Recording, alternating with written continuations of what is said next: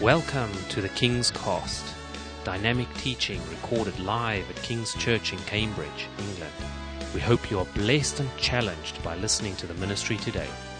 And now, here's the broadcast.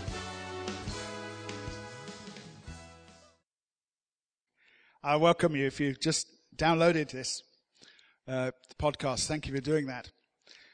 I want to just continue from the last podcast or from last week, however it applies to you. Last Sunday was a time where we announced something very special, which was that for a whole variety of reasons, and I don't want to repeat it all, so you can please just download it and hear it from the website. We have a file up there called Vision Update, where we spoke about the upper room project, and we've been talking about putting in a floor. And for a variety of wonderful reasons, if you weren't here last week, let me just tell you now, the project has just got a whole lot bigger. And instead of the floor just being in the back section, we're going to bring it all the way through this entire venue. And so just to recap very briefly, there'll be an elevator or a lift at the back here, taking people up and down. That's people who can't walk up the stairs, by the way, not you having fun. Woohoo! You can go up the stairs, which will be somewhere over there.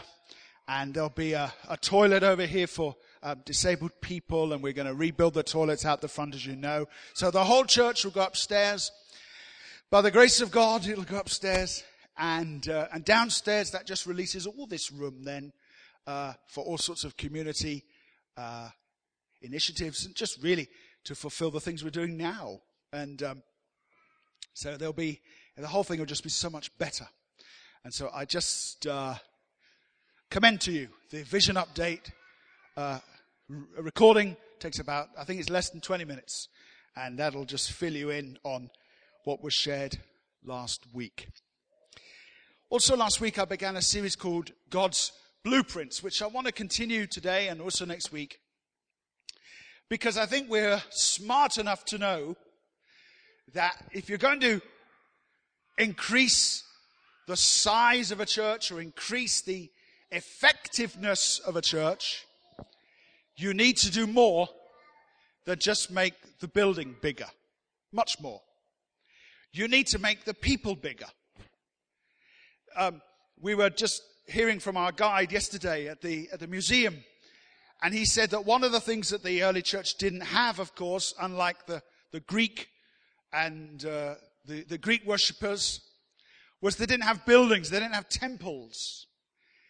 All they had was themselves. They were the living stones. They themselves were the temple. And that's what Peter says, isn't it, in his epistle. We are living stones. Well, we are living stones. And we can, of course, do, and we will, by the grace of God, we will transform this building into something much better.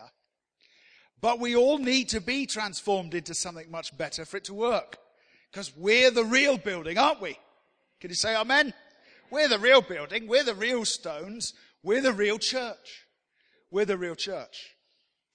And so I want to just, and last week, what did we do here? I'll go back a bit. We were just talking about what does the Bible say about the church? This is just from last time. And we looked at three areas. That it was God's church. It's not our church. It's not my church. It's not your church. It's God's church. And He's going to build it. Number two, that a church, and please just download this and hear this in full. We must connect with and affect our world. That's what the church is supposed to do. Connect with and affect our world.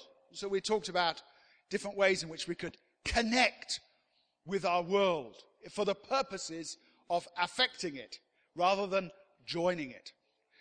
And thirdly, which is something that we'll come on to maybe more next week, that the purpose of its leaders was not to do everything, but to equip others to do things. And there's a real danger that churches can just become really like a circus where a whole lot of people just come and watch a whole lot of other people in the middle running around. And it's just not supposed to be like that at all. Not in a Bible view.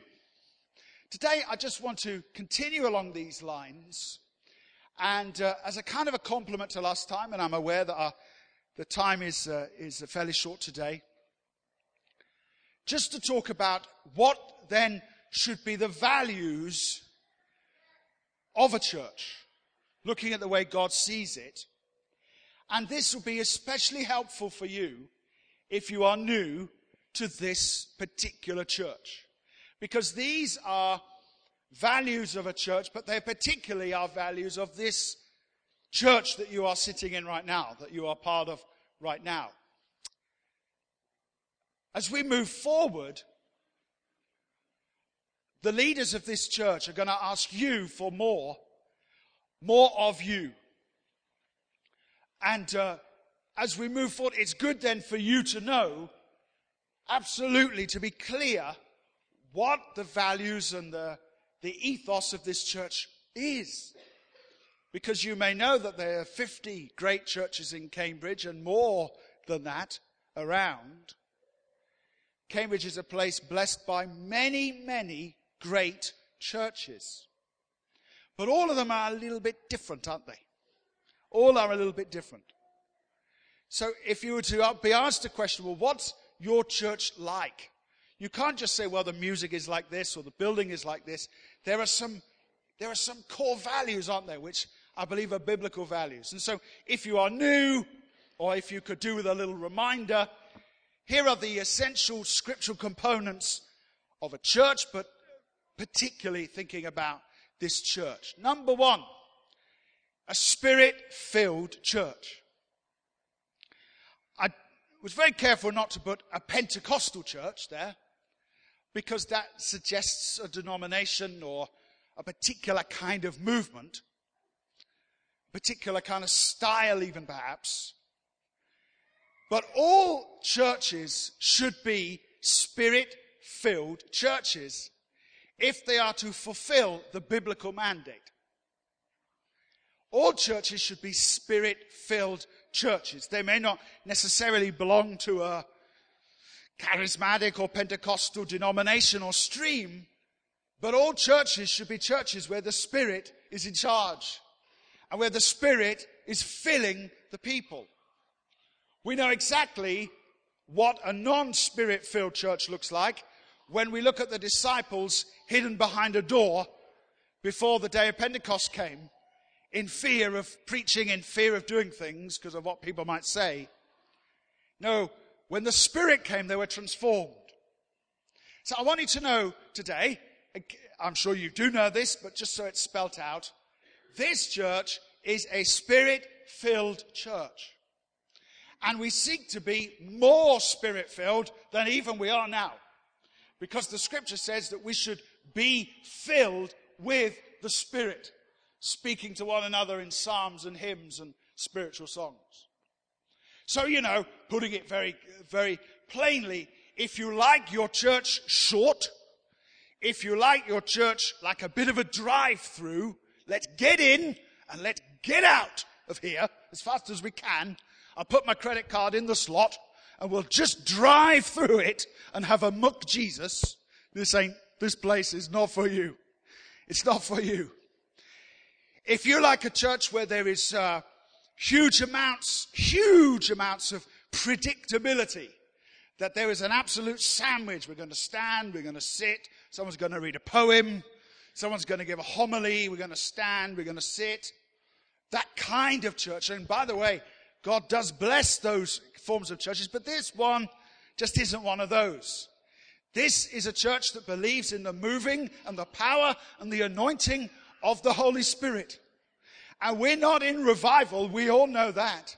But we are reaching forth to take hold of that for which Christ Jesus has taken hold of us. And that for which Christ Jesus has taken hold of us is a church of power and authority. Power to minister prophecies and healings, setting people free of demons where they really do have demons. Ministering the Word of God, ministering in the flow of the Holy Spirit. Sometimes funny things will happen here. that the Holy Spirit is doing. Sometimes we will stop the flow of our services and say, well, time is running away, but we need to go with the flow of this. This is the kind of church this is. And as is hopefully common with many churches like that, it doesn't mean that the Word of God is neglected. In fact, we take great place great importance on the preaching and the teaching of the Word of God. And anyone who has, if I can use the phrase, sat at my feet on a Thursday night and heard me teach the New Testament will know that I do a bit more than just speak in tongues. I do know the Scriptures, and we want to gather and grow in our knowledge of the Scriptures, rightly dividing the word of truth. No word, no power. No word of God in a church, no future for that church. There has to be the word of the Lord. Worship and word and wonders. That's the kind of church that this church aspires to be. Number 2, a fellowship church. I think this is a biblical thing, and I hope we're beginning to see it happen here, that we do life and faith together. One of the factors about this particular church, which is not uncommon among city churches, but it's some perhaps cope with it better than others, is that we are really a gathered church. You ever been to one of these churches where, and I used to belong to one, where lots of the people in the church lived next door. They lived on the same street. It was amazing. By the way, those people would still be late. I don't know how that happened. But they lived next door. And they took over. They loved the church so much that they bought the flats that were nearby. It's amazing, isn't it? It's not something maybe even I would do. But they came and lived nearby. And some churches are in smaller towns and villages. Everyone sort of knows each other. We're a bit more of a gathered church. Many of us don't even speak in our mother tongue the very same language. We're from different, places on earth. We have different nationalities, different cultures, more to the point. And yet God has somehow gathered us together. So, how does this affect our church life? It affects it like this. We believe in having parties. We believe in getting us together from as much as we can and just having fun. So that we who live, some live over here, some live over here, some live over here, can have that sense of belonging, have that sense of family. It's amazing that coffee and cakes can do what sermons cannot do. They can blend people together in just amazing, amazing ways. You can preach for week in, week out. But one international night where 2 people dance together and suddenly they're friends for life. Hopefully not too friendly. So we want to be a fellowship church. We're not there, but this is where we want to go. That it's actually nice to be here. Not one of those churches, and they do exist, by the way, where people come, but they don't like each other. They don't like each other. Well, we don't want to be like that. We want to be a church where people like each other. Where there isn't conflict, where people aren't moaning and groaning and fighting with each other and gossiping. If you're in that category, you are not a solution. You are a problem. So you need to stop that as we grow together and do life and faith together. Number 3, we want to be a community church. Now, the phrase community church is sort of in vogue. It's very popular. Has been for, not recently, for about 15 to 20 years. Very popular thing to say that a place is a community church. Let me tell you what I think a community church is. A community church is a church that the community would miss if it was gone. That's what a community church is. And by the way, many of the community churches in our country are exactly that. They would be greatly missed if they were gone. Sometimes we need to ask this very challenging question. If this church closed down tomorrow, other than the people sitting here today and a few others who come sometimes, who would miss it? And as you get a growing list of people who would miss you if you weren't there, you're beginning to penetrate into this area, beginning to have some sort of measurable success. Many of you do not know all the people who come to this church because they don't all come here on a Sunday. Some of them are going to come here tomorrow. Some of them are ever so young.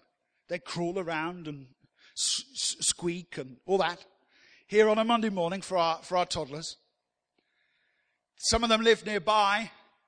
They're part of what we call our Monday church. We devised this idea a few years ago. I think I stole it from someone in Australia, but that's a common thing. This idea of calling it Sunday Monday church. That we should, of course, have a Sunday church, but we should try to develop what we would call a Monday church, which is, and that could happen Tuesday, Thursday, Friday, but that church would exist outside of Sunday, and that church would comprise initially of people who would have no interest in being part of what we did on a Sunday. None at all. On Wednesday, we have a fabulous morning. Every Wednesday morning, as guys come here, sit in that back room, fight over the biscuits. I mean, really, we ought to film some of this. Guys who come in and they love being here. They all have mental health struggles, huge history of mental health, and some more serious than others. If this church closed, they would miss us. They love coming here. And we love them coming here too. We need to be a community church. Some of the people that Cap Money has helped, of course Cap, prior to that, when we were running it in a full-time capacity. But some of the people that Cap Money has helped, you don't know their names. But they're part of our Monday church. They're part of our community. And as we all know, without coining this phrase again and again and again, sometimes you have to show people how much you care about them before they care about how much you know about things. Sometimes people have to belong before they believe. And certainly they have to belong before they believe, before they behave, before they change and become fully converted to Jesus. So we're a Spirit-filled church. That's not ever going to change by the grace of God. A fellowship church. We want to have friends here. We want this church to be a place where we love to meet. That's why we do the talent shows and the international nights and different parties that we do. I call them parties. I just mean when we get together and eat and drink and have no other agenda other than just to have fun. And a community church. Finally, we want to be a mission church. Going and giving here and there. We want to be a mission church. If there's no mission, then there's no reason for the church to exist. We exist as a mission. We are a mission. It's not something we would call the place because it kind of has maybe an old-fashioned ring to it. Some would say. But essentially, we are a mission. We are on a mission. Our mission is to share the good news of Jesus Christ here in this street with those that we connect with those that we have not yet connected with, and with those further afield, even across the waters. And we've had enough demonstration and application of that this morning. That we want to be a place that gives to mission, but we also want to be a mission-going church. One of the things I would love to see happen in the future, and I'm always in conversations with different ones about this, it's just this idea that because now the world has got so much smaller, because you can get in an aeroplane, go somewhere and come back, just like Jane is doing and others, of course, can do, that we'd start to think about missionaries as not necessarily being those who put on a strange hat a rather long coat, kiss their wife goodbye and get on a boat, well, preferably take their wife with them, probably, and go and never return. But actually, the whole field of missions work has changed, hasn't it? Because now people can go, have a few weeks somewhere, a few days somewhere, and they can return now because the life has changed. Technology has changed.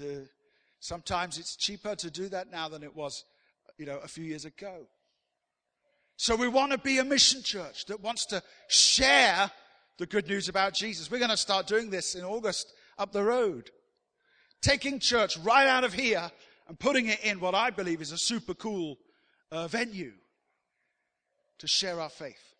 Missions going, missions giving, missions here, missions there. And from these, a few years ago, probably 2.5 years ago, we formulated sort of 4 statements that sum up where we want to go and who we want to be.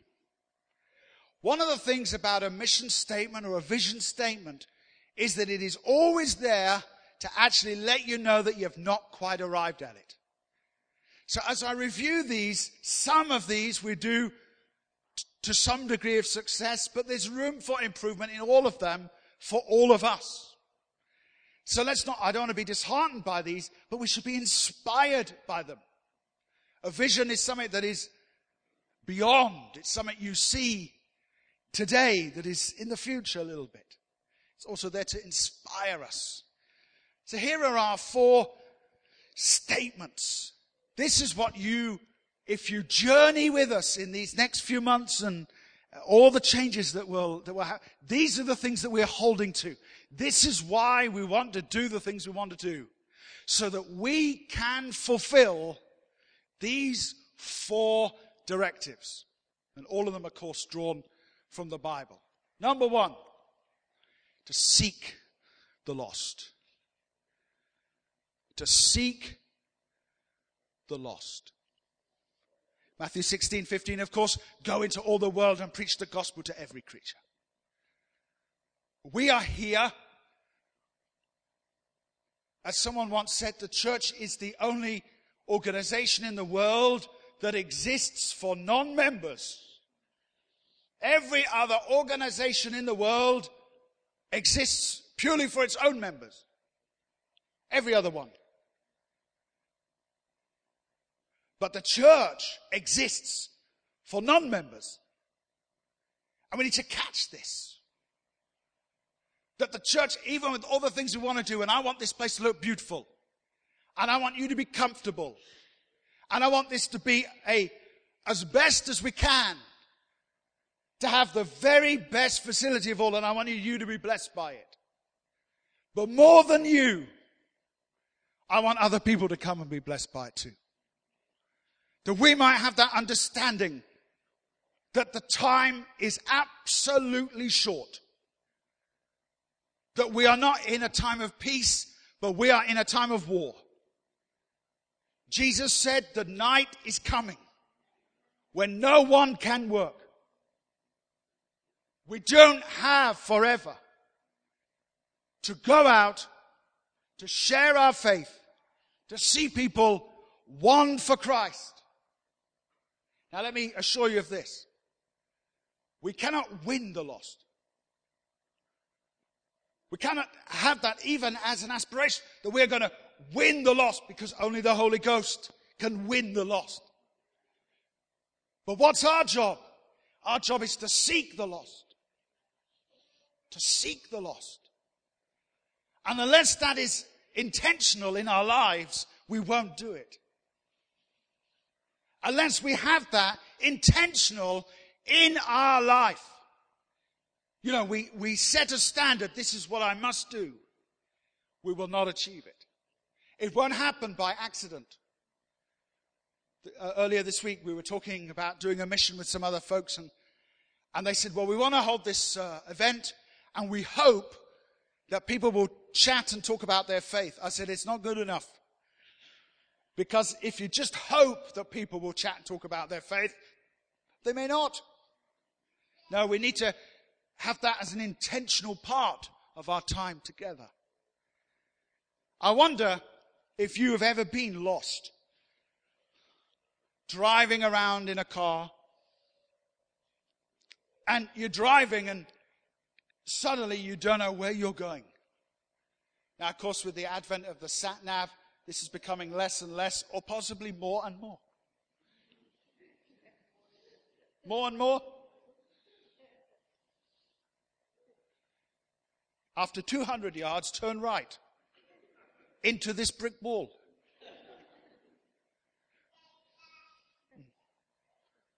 I wonder if you've ever been lost.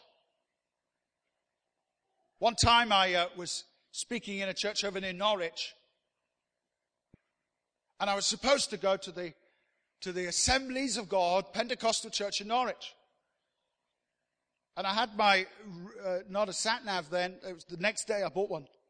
But at the time I just had bits of paper. You ever had this? These bits of paper in your hand. I'm sure it must be illegal to do this. You know, looking at it like this.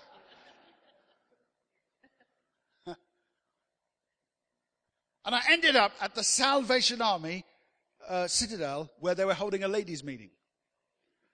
And I was supposed to be going to do a men's dinner at the AOG. Something gone horribly wrong. If you've ever been lost, there's something you might try doing. As you're looking at people walking along the road. And something's happening in your brain that is absolutely amazing. Forget the iPad. Your brain is amazing. As you're looking, you've just got 1 second to look in their face. And in that 1 second, you decide, do they know the way or not? You drive along and you see a girl, jogging. Immediately, does she know where the sports center is? Yes.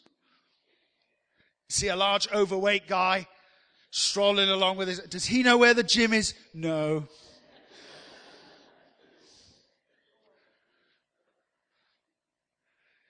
You drive along, you see another guy, he's got very, very green hair, all brought into a spike. His face is full of metal, and you think, does he know where Barnsley Baptist Church is? I don't think so. You do that in your mind. You work out, do they know the way? Do they know the way? Eventually, you find someone. You see them. You pull over. You wind down the window. Excuse me. Do you know where the post office is? And you know they are the one who knows. You have worked them out completely. They know where the post office is. And you say, excuse me, can you tell me the way to the post office? They say, oh, dear, I don't know. I don't know.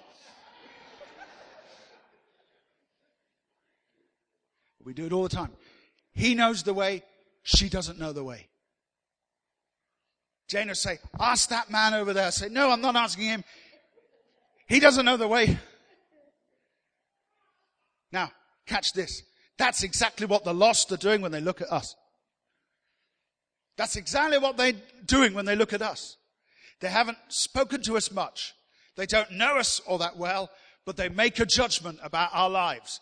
Do we look like we know the way?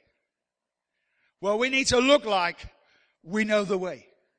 We actually need to do more than just know the way. We need to look like we know the way. So that people ask us. And the lost, they deserve a church that is skillfully seeking them. If I was lost on a desert island, I would want to believe that there was such a thing as technology that could know where I was. I would think that I deserved to be skillfully sought. Not have a group of people from the lifeboat get a map of the world, close their eyes, and put a pin in it and go, let's look there. I'd want someone to skillfully look for me. So we need to get skilled at that. The Son of Man, Luke 19 verse 10 says, has come to seek and to save that which is lost. If you want to be a part of something that wants to seek the lost, you're in the right place. If you want to be a part of something where the lost might even arrive and look a bit different to you, take your parking slot and sit where you normally sit, and you don't mind that, you're in the right place. You're in the right place. Directive from God, number 1, seek the lost. Number 2, we want to love Christ. I don't need to develop this too much, but we want to be a church that's on fire for Jesus, that loves him. The Bible says we should love the Lord our God with all of our heart, our soul, our mind, and our strength. That's what the Bible says. That we're to love him. It's not enough to be religious. It's not enough to know a bit about the Bible. We are supposed to be a romantic church. Can you say amen? You said amen there, but you didn't even hear what I said. We're supposed to be a romantic church, where our passion for Jesus is at the top of the chart, in love with him. Now, people love God in different ways.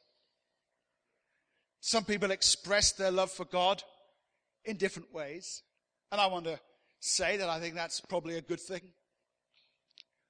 We're not all supposed to be exactly the same. But don't be upset if people get passionate about Jesus in here. Don't be upset if people go a bit too far with their devotion, because it's a whole lot better than not going anywhere at all. We want to be a people who love Christ. Our worship is going to reflect that. We want to love him and keep the first commandment, to love him with all of our soul, our mind, our strength. In Philippians 1, verse 21, Paul says this: for me to live is Christ. Number 3, make disciples. Make disciples. This might be worth turning to. Go to 2 Timothy 3. Let me show you this. 2 Timothy 3. I'll be done in a few minutes here. Everyone knows John 3:16. Here's 2 Timothy 3:16. And you might know this verse quite well. All scripture is God-breathed and is useful for teaching, rebuking, correcting, and training in righteousness, so that the man or the woman of God may be thoroughly equipped for every good work. I found that most Christians know that all scripture is God-breathed. But not everyone knows what it says after that, which is useful for teaching, rebuking, correcting. None of us like any of that. And training in righteousness. Becoming a Christian is not enough, it seems. When we become a Christian, we arrive at entry level. But the job then is to be trained in righteousness, able to handle the word of truth.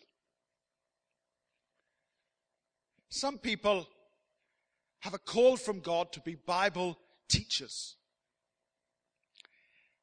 If you have a call from God to be a Bible teacher, then you're the kind of person who might need to know a bit of the Greek and the Hebrew and the dates and all of that. And I'm in that category. Yesterday at the British Museum, we kept being shown bits of Greek, and I was like reaching forward to see if I could read it. Oh, I could read a word. But not everyone is supposed to have that kind of knowledge. So we're not talking about training one another so we can do well in Bible trivia quizzes. That's not what we're talking about. One time a pastor's wife, who's about 80, said to me, "Who was the cousin of Ubad Meluza?" I said, "Who?" She said, "Ubad Meluza. He's in the book of 2 Samuel. Who was his cousin?" I said, "I don't know." I didn't like to say I'd never heard of Ubad Meluza. She said, "Don't you know?" I said, "I don't." She said, "Haven't you been to Bible college?" Well, I felt I let the Bible college down. No, I'd never heard of Ubad Meluza or his cousin. But I guess the lady went and found out by herself. Our job is not to pass Bible trivia quizzes. But we all got to know the word. You got to know the word for you and your family. So when your enemy arrives, you know what to say to him. And you've got to know the word so you can instruct others. But making disciples is not just about academic knowledge. Making disciples is about rubbing with each other, iron sharpening iron. So it's not just our knowledge that increases, but as the word here says, to be trained in righteousness. Don't get upset when someone says to you, "You shouldn't say that." Don't get upset when someone challenges you and says, "Do you know what? That kind of response or attitude is not a Jesus response." Don't get all mad with that. You want to be happy that there are some people in your life who care enough about you and love Jesus enough to say that kind of thing. Because it's much easier to just let it slide. I'm not suggesting we become a church judging one another and rebuking one another. But we want to be disciples. It's all part of the process. And finally, just finishing, we want to help the poor. In the book of Galatians, chapter 2, verse 10, Paul says this. He says, "I want you to remember the poor." He says, "My only concern," he says, "was that you remembered the poor." But he says that was, of course, the very thing that you were eager to do. So he was encouraging them to help the poor, but in fact, that's what they were doing. Here's a reading from Isaiah. "Is not this the kind of fasting I have chosen, to loose the chains of injustice, untie the cords of the yoke, to set the oppressed free? Is it not to share your food with the hungry, and to provide the poor wanderer with shelter? When you see the naked, to clothe him, not to turn away from your own flesh and blood. Then your light will break forth like the dawn, and your healing will quickly appear." I know my time has gone, so I'll conclude quickly with this. That as we move forward, we want to continue to do this. Now, as I said right at the beginning, helping the poor is such a vast, vast topic. And so you have to kind of listen to God and home in on what you think God might be giving you particularly to do.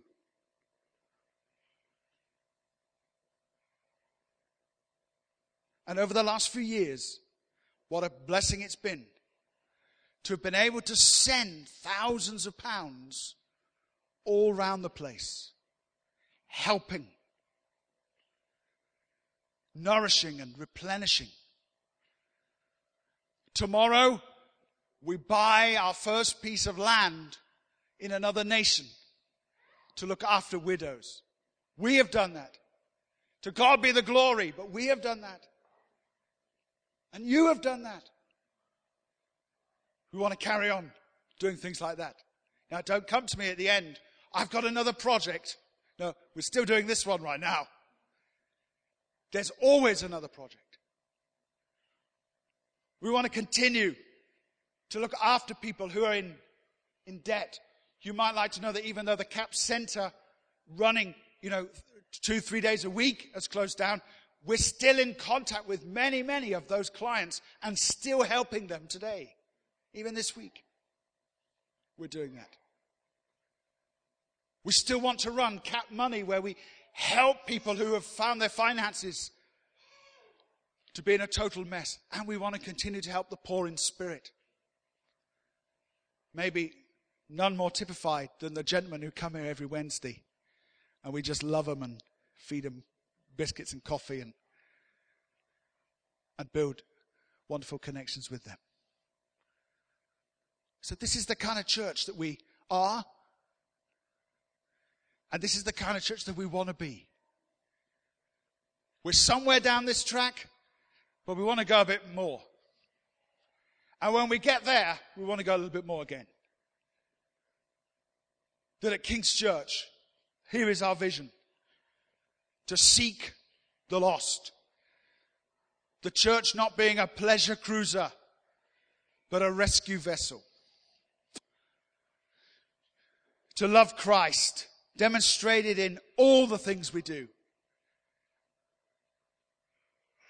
Not least in our extravagant worship and dedication to prayer and for His presence. To make disciples, to take seriously the training of the Scriptures. Very seriously. And finally, to always remember Paul's instruction to the Galatian churches and to any churches. Do not forget the poor.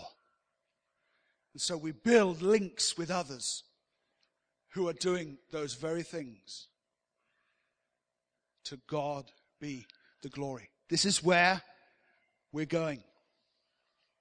I'll finish with how I started. We could transform this, and by God's grace we will. But if we don't do these things, then we may as well just not do it.